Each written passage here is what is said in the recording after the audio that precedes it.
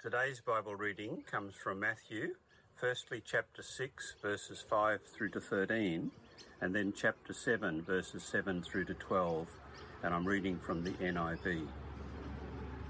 And when you pray, do not be like the hypocrites, for they love to pray standing in the synagogue and on street corners to be seen by others. Truly I tell you, they have received their reward in full. But when you pray, go into your room, close the door and pray to your Father who is unseen.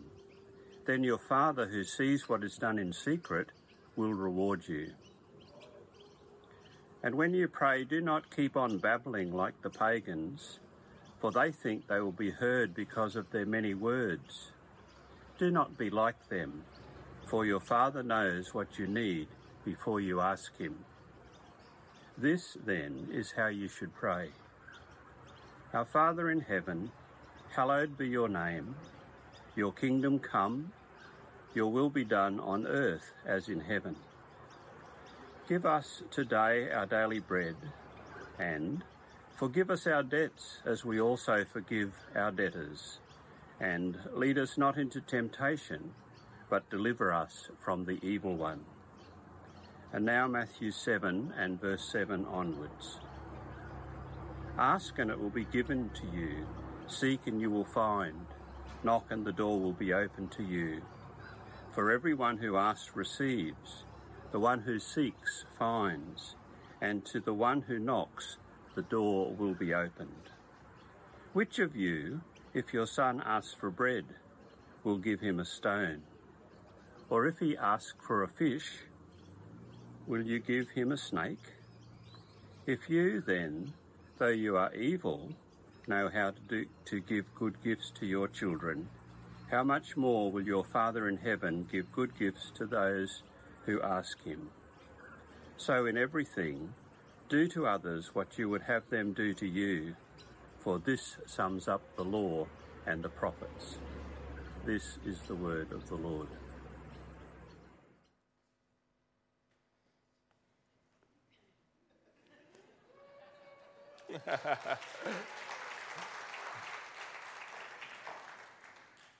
It's good to see you. It's been a little while. In fact, I checked this week. March 15th of this year was the last time I was able to stand in front of you and open God's Word. That is almost 7 months. That's a long time. It's good to be back together. It's good to be up here and to be able to open God's Word. And I'm kind of hoping it's a little bit like riding a bike. But I guess we'll find out. If you're joining us online, we're really glad to have you with us as well. You know, in these 7 months that we've had recently, I'm sure you know that there has been so many people working very hard behind the scenes to make church online happen and to make all those things around church online happen. And it's really reminded me that church, it's not about attending a service or watching a sermon, as wonderful as those things are, but it's about belonging to a community. It's about belonging to the body and bringing your part to build up that body. And we have just seen that in action these last few months. And I just thought that it might be good for us to just put our hands together in appreciation for those who have served us so well these last number of months.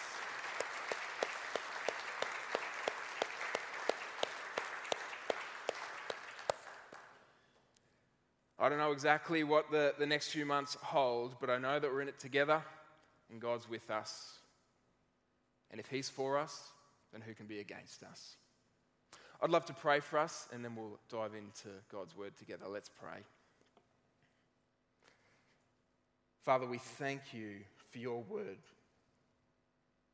We thank you that it is a lamp to our feet and a light to our path. It's sweeter than honey. It's more precious than gold. Lord, please help us to taste that, to see that this morning. And please shape us by it for your glory. And we pray this in Jesus' name. Amen. And today we begin a brand new sermon series. For the next 7 weeks, we're going to be turning our attention to prayer. And the series is called How to Pray, a simple guide for normal people. Now you might be thinking, well, how to pray? It's easy.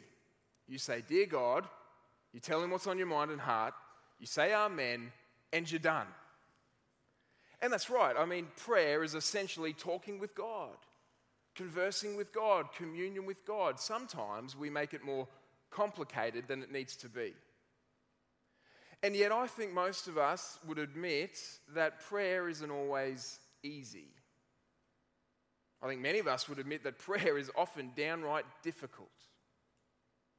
We might admit that we don't pray as consistently or as deeply or as authentically as we might like to. In fact, Michael Reeves is a theologian, author. He's written a great little book called Enjoy Your Prayer Life.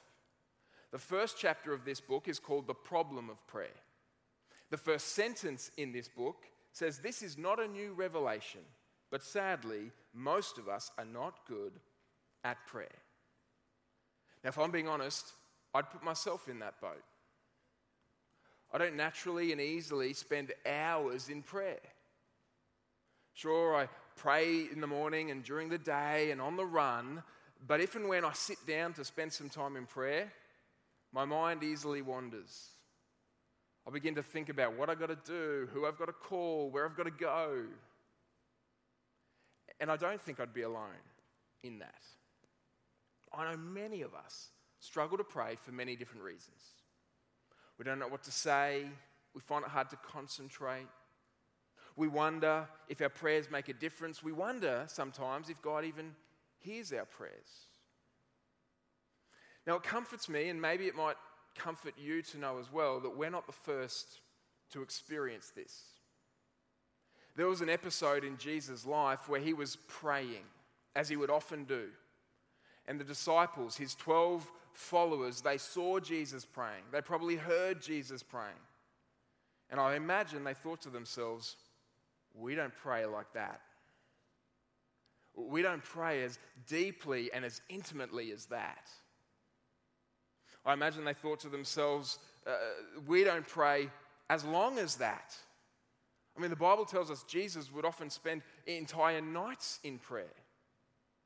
They might have thought to themselves, "What does he say? What does he do? How can he spend so long in prayer?" The disciples had a front row seat to the prayer life of Jesus. And this is what leads them to ask Jesus, to say to him, "Lord, teach us to pray." This is what we read in Luke chapter 11, verse 1. It said, when he finished, that's Jesus, when he finished praying, one of his disciples said to him, "Lord, teach us to pray." Now, as far as we know, the disciples never asked Jesus to teach them to preach, or to teach them to heal, or to teach them to lead a team, though Jesus did all of those things. But they did ask him, "Lord, teach us to pray." And to this very humble, very simple request, Jesus gives an amazing answer. He doesn't give them a list of sophisticated techniques that they need to master. He doesn't belittle the disciples. He doesn't embarrass them or shame them or scold them by saying, "Seriously? You really should know this by now." He doesn't do that. He gives them and us a simple prayer to pray. And it is the greatest prayer in history. It's what's become known as the Lord's Prayer, or as Tim Keller calls it, the prayer of prayers. And it's this prayer that we're going to be turning our attention to for the next 7 weeks. Now, I would imagine that many of us are familiar with the Lord's Prayer. Maybe you grew up reciting it at church or at school. Maybe you grew up praying it before dinner time or before bedtime. I know my dad would regularly pray the Lord's Prayer before dinner. I know many of us are familiar with the Lord's Prayer. And because we're familiar with it, I think some of us are thinking, 7 weeks on the Lord's Prayer? Really? I mean, can't we kind of do it in 1 or 2 weeks? Now, the answer is we probably could. But I think because we're so familiar with the Lord's Prayer, because we've heard it so many times, the temptation is to take it for granted. To just assume that we know what it means. To overlook its message and to miss what it's saying to us. And so by slowing down to really look at the details of this prayer, to peel back its layers, I hope that we will discover its richness. I hope that we will be moved to want to pray and that we will be better equipped to pray more deeply, more authentically, more consistently. Now, if you're not a Christian and maybe you've come along today, we're so glad to have you. Maybe you're joining us online. You might be thinking, well, this isn't really for me. I mean, I don't believe in God, which means I don't pray, and I'm not really interested in learning how to pray. Now, if that's you, I would simply say that there is a lot more to the Lord's Prayer than just a guide about how to pray. The Lord's Prayer is actually, I don't know if you've noticed this before, but a summary of the Christian life. I mean, theologians throughout history have described the Lord's Prayer as the sum of the Christian life. Everything you need to know to live the Christian life is found in the Lord's Prayer. It tells us about who God is, His name, His character, His kingdom. It tells us about what God wants from us, to trust Him for our needs, to ask Him for forgiveness, to extend forgiveness to others, and to stand firm in the face of evil. The Lord's Prayer is a summary of the Christian life. And as we dive into it together over these next 7 weeks, we will gain a glimpse into the heart of Christianity and into the heart of Jesus. And so I'm really excited to explore this prayer together. Now, before we look at some of the details, let me just give you an overview of this powerful, beautiful prayer. Now, if you're familiar with the Bible, you'll know that there are 4 accounts in the Bible, 4, not that many, 4, of Jesus' life and ministry. We call them Gospels: Matthew, Mark, Luke, and John. Now, the Lord's Prayer is found in 2 of them, Matthew and Luke. And if you're a keen observer, you'll know that there are some differences between Matthew's version and Luke's version. I've got the 2 on the screen for you, and I've just highlighted the differences. Matthew's is slightly longer than Luke's. Now, you might be wondering, why the difference? Is this some sort of error? Was Luke a little bit sleepy on the day when Jesus taught it and missed some of the details? Now, the answer is no. Most likely, Jesus would have taught this prayer many times, in many different circumstances and on many different occasions. And he probably emphasized different things at different times to different audiences, as good teachers tend to do. Now, we're going to be exploring Matthew's version because it's better known and it's more comprehensive. Now, if you are a really keen-eyed observer, you may also notice that the traditional ending is not found on either of those versions. You know, yours is the kingdom, the power, and the glory forever and ever. Amen. Now, that ending is not found in the earliest manuscripts that we have of Matthew and Luke's gospel. Most likely, it was a slightly later addition by the early church. And that's why you probably won't find it in your Bible. Now, this doesn't mean it's not wrong to pray. It actually fits beautifully in with the prayer.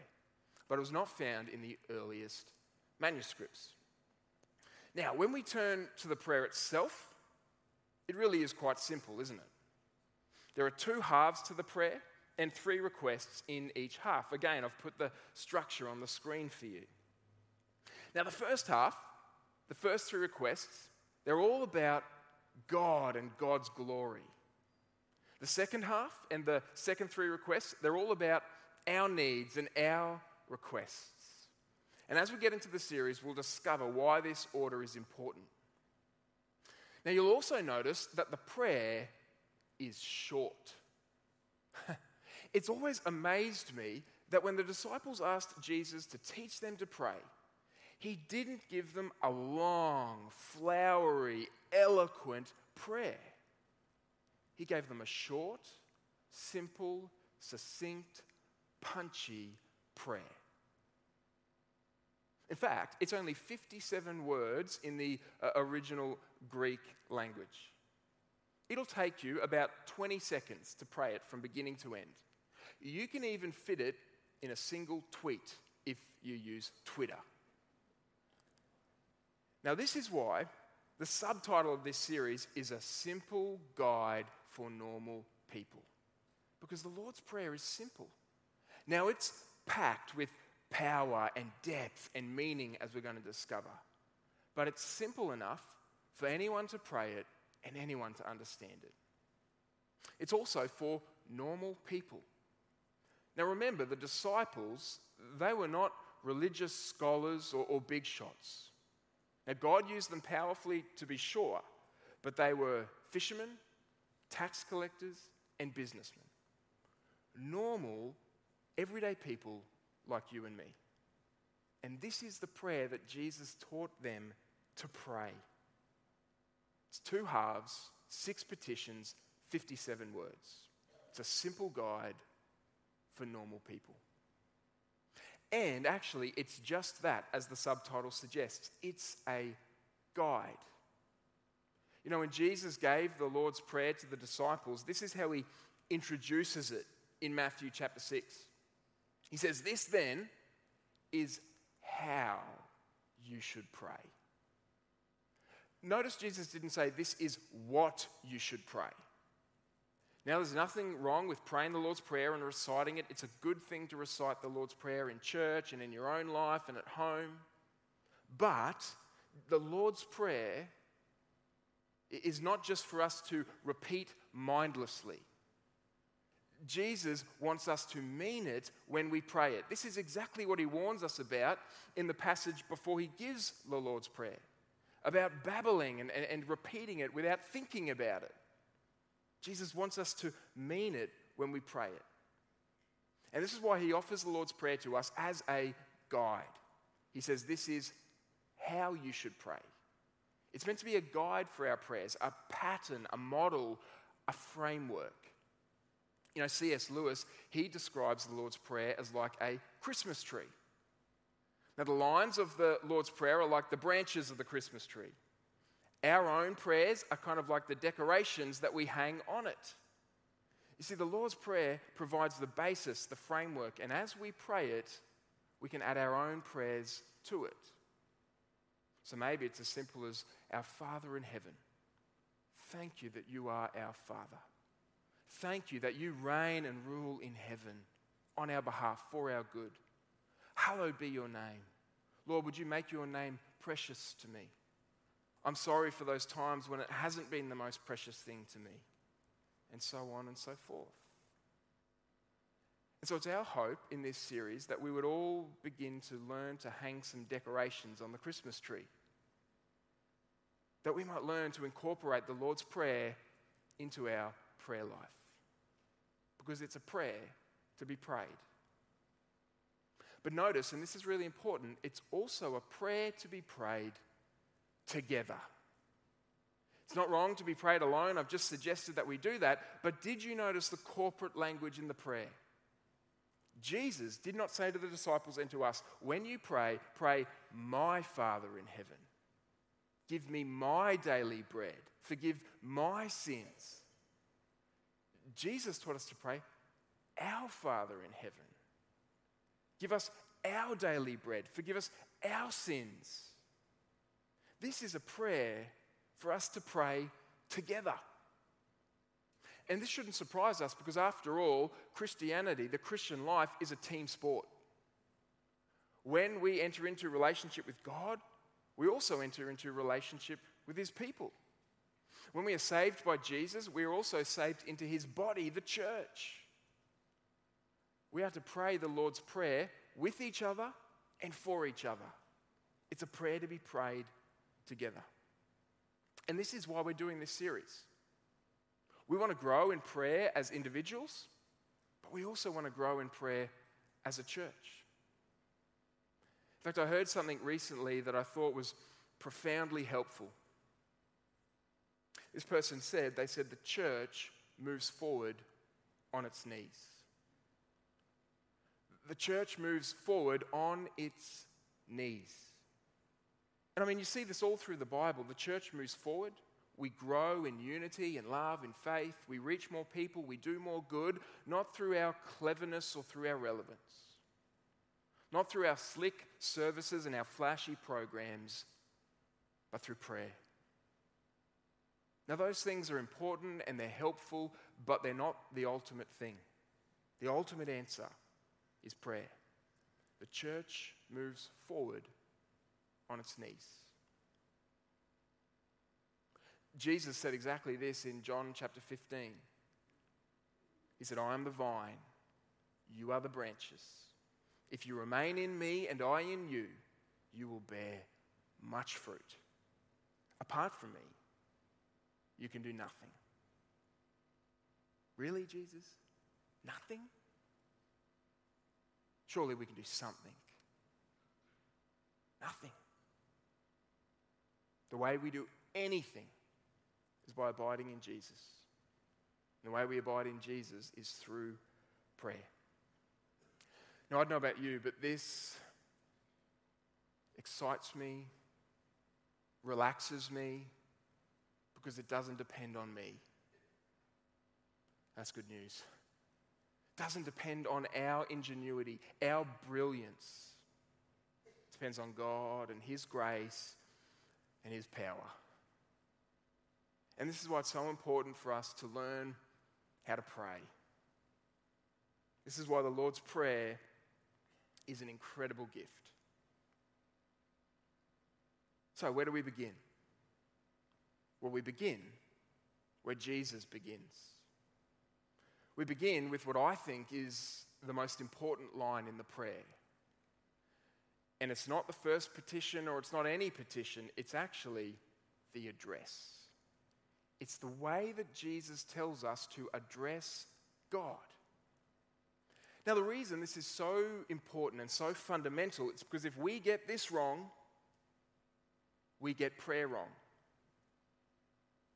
If we don't know the God to whom we pray, we will not properly understand how to pray. In fact, this is where so many of us go wrong when it comes to prayer. We get off on the wrong foot. We start off with wrong ideas about God, which leads to wrong attitudes towards prayer. For example, some of us might think, well, God controls everything, so I don't have to pray. Now, yes, God is totally sovereign. God does whatever He pleases. But amazingly, what pleases God is to work through our prayers. You might think, well, God is distant, far away, remote, removed. I need to really work myself up to get His attention when I pray. Or you might think, well, God is angry with me, disappointed in me. He doesn't want to hear from me, so I'm not going to pray. If we don't have a right view of God, we won't have a right view of prayer. And this is why Jesus begins the Lord's Prayer with the character of God, with the way that you and I should address Him. Here's what He says in Matthew chapter 6, verse 9. This then is how you should pray. Our Father in heaven. 4 simple words packed with eternal meaning. I want to explore these 4 simple words under 3 headings. Who God is, where God is, and what it means for us.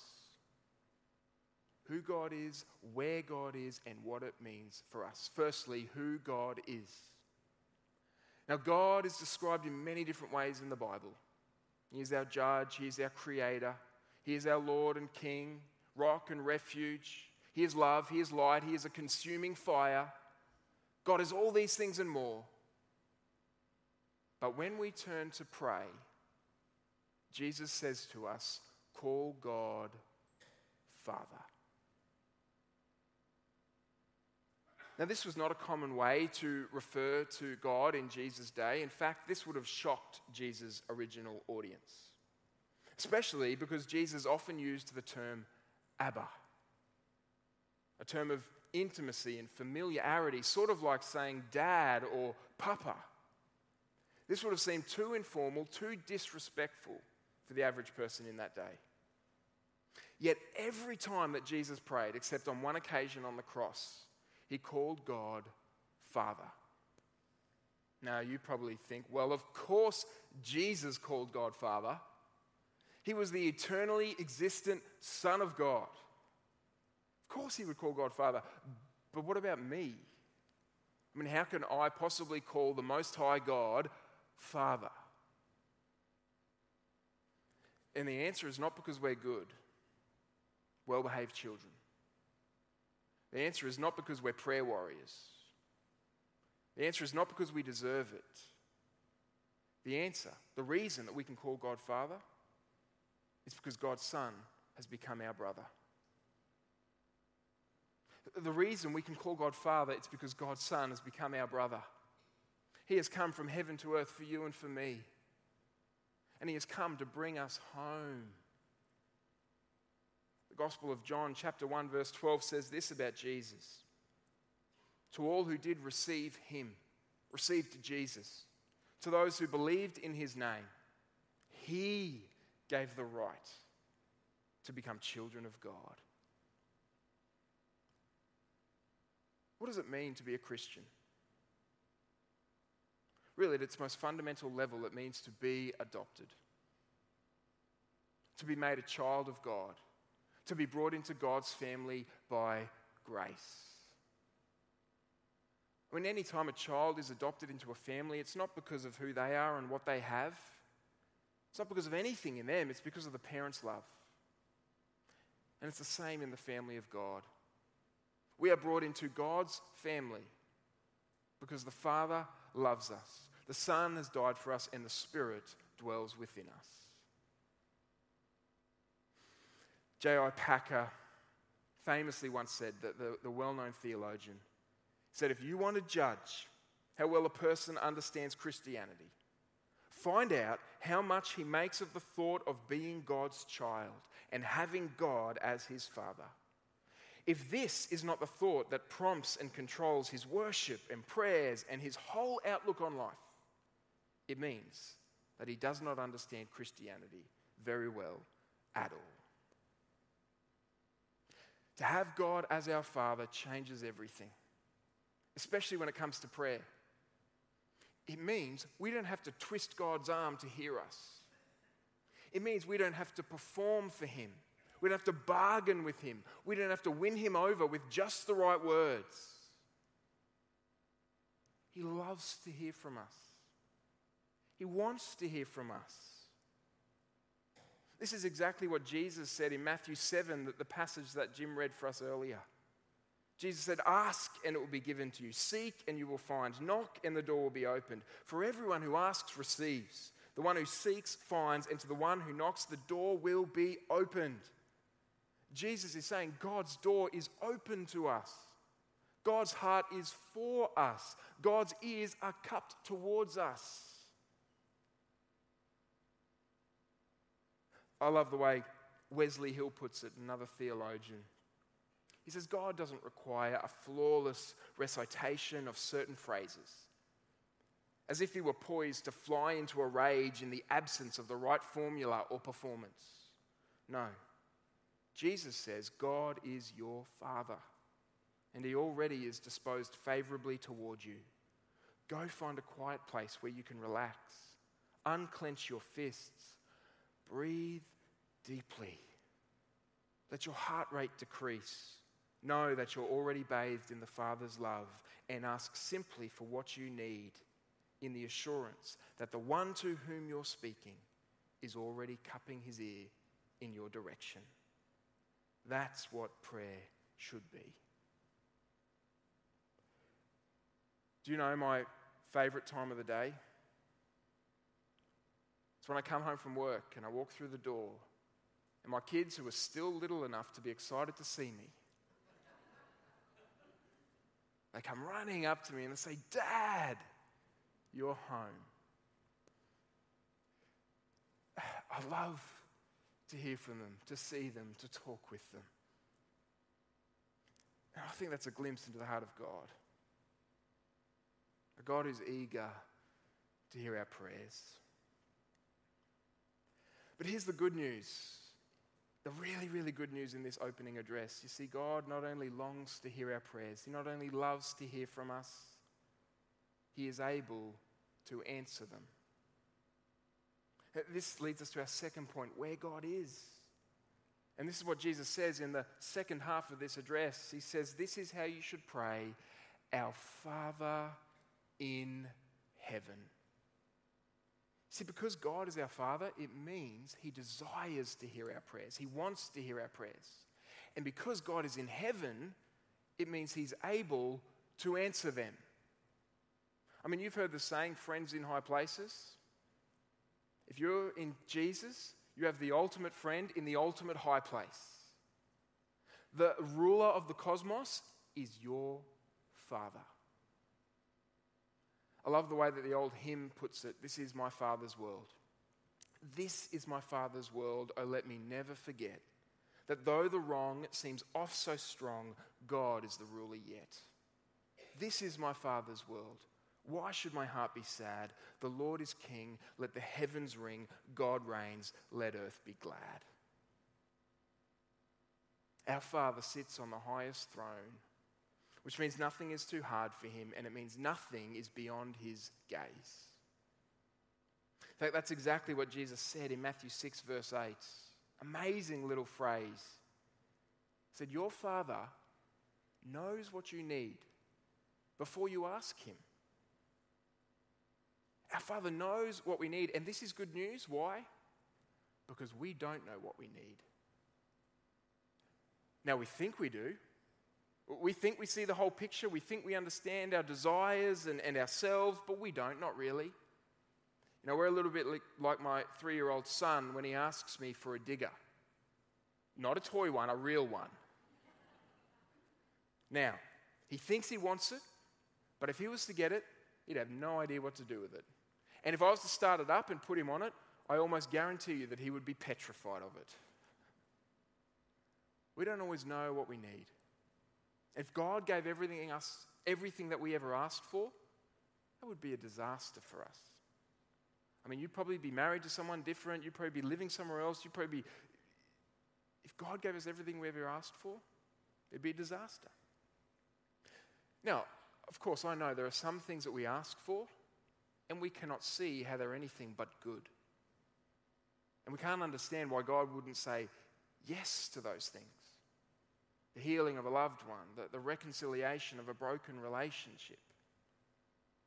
And you know, we're going to talk a whole sermon about unanswered prayer in a few weeks' time. But for right now, the point is that we have a Father in heaven who knows what we need. We don't have to have everything figured out. We can come before Him honestly and humbly and with trust. He knows what we need, and He'll give us what is good. That's what Jesus said again in Matthew 7, verse 11. He said, if you then, though you are evil, I love that Jesus is honest with us about us. If you then, though you are evil, know how to give good gifts to your children, how much more will your Father in heaven give good gifts to those who ask Him? Our Father in heaven. This is, I think, the most important line in the prayer. This is the basis of prayer. Now, I know that for some of us, to call God Father is difficult. Because we didn't have a great dad. We had an earthly dad that was absent or abusive or cruel. And it's hard for us to use that word in relation to God. But we need to remember that God is not like our earthly dads. He is our heavenly Father. He is our perfect Father, perfect in love and justice and peace. He's never abusive or absent. He's never too busy to hear from us. He's always attentive to his children, and he's able to help. And I guess this leads us to the question, well, how should this change the way that we pray? How does knowing God as our Father in heaven change the way that you and I pray while on earth? And this leads us to our third and final point, which is what it means for us. And I want to suggest two ways that this should inform the way we approach God in prayer. Firstly, because God is our Father in heaven, it means we can approach God gratefully. It means we should approach God gratefully. Every time we pray our Father, we are reminded of the gospel. We are reminded that we are children of God because of God's grace to us in Christ. We are adopted children because of God's great love. This means, as Pete Greig suggests in his book, the best way to start praying, therefore, is actually to stop praying, to pause, to be still, to put down your prayer list and surrender your own personal agenda, to stop talking at God long enough to focus on the wonder of who he actually is. I mean, do you comprehend the unspeakable privilege to have God as your Father? Does it amaze you? We can and we should approach God in prayer gratefully. Secondly, it means that we can and we should approach God confidently. Confidently. You know, like my children who run to see me at the end of the day, we too can run to God. Hebrews 4 verse 16 says, because of what Christ has done for us, we can approach God's throne of grace with confidence.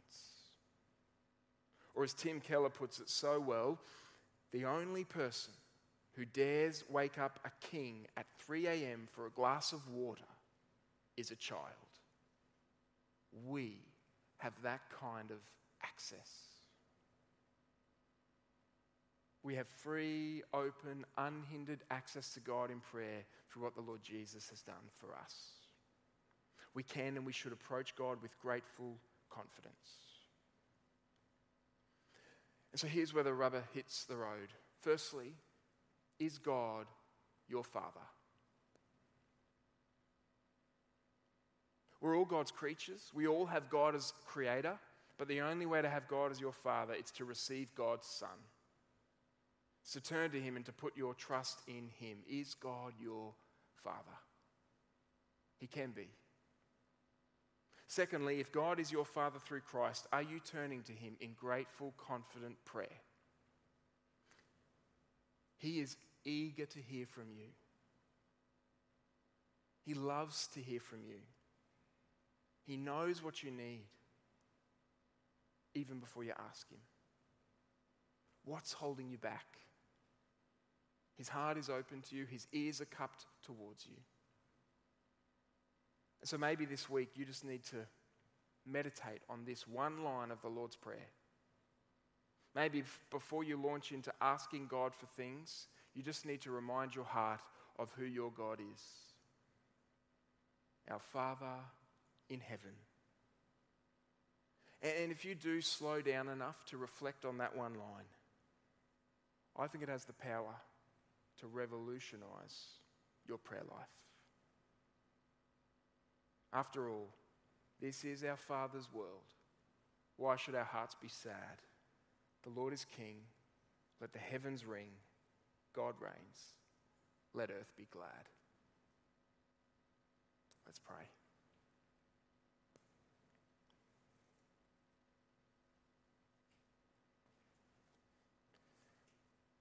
Father, we thank you for the unspeakable privilege to call you Father. We thank you that from your great love, you sent your Son so that we might be brought home, and that you have filled us with your Spirit so that our hearts might cry out, Abba, Father. Lord, help us to approach you gratefully and confidently because of all that you've done for us. Thank you that you are our Father in heaven. And we pray this in Jesus' name. Amen.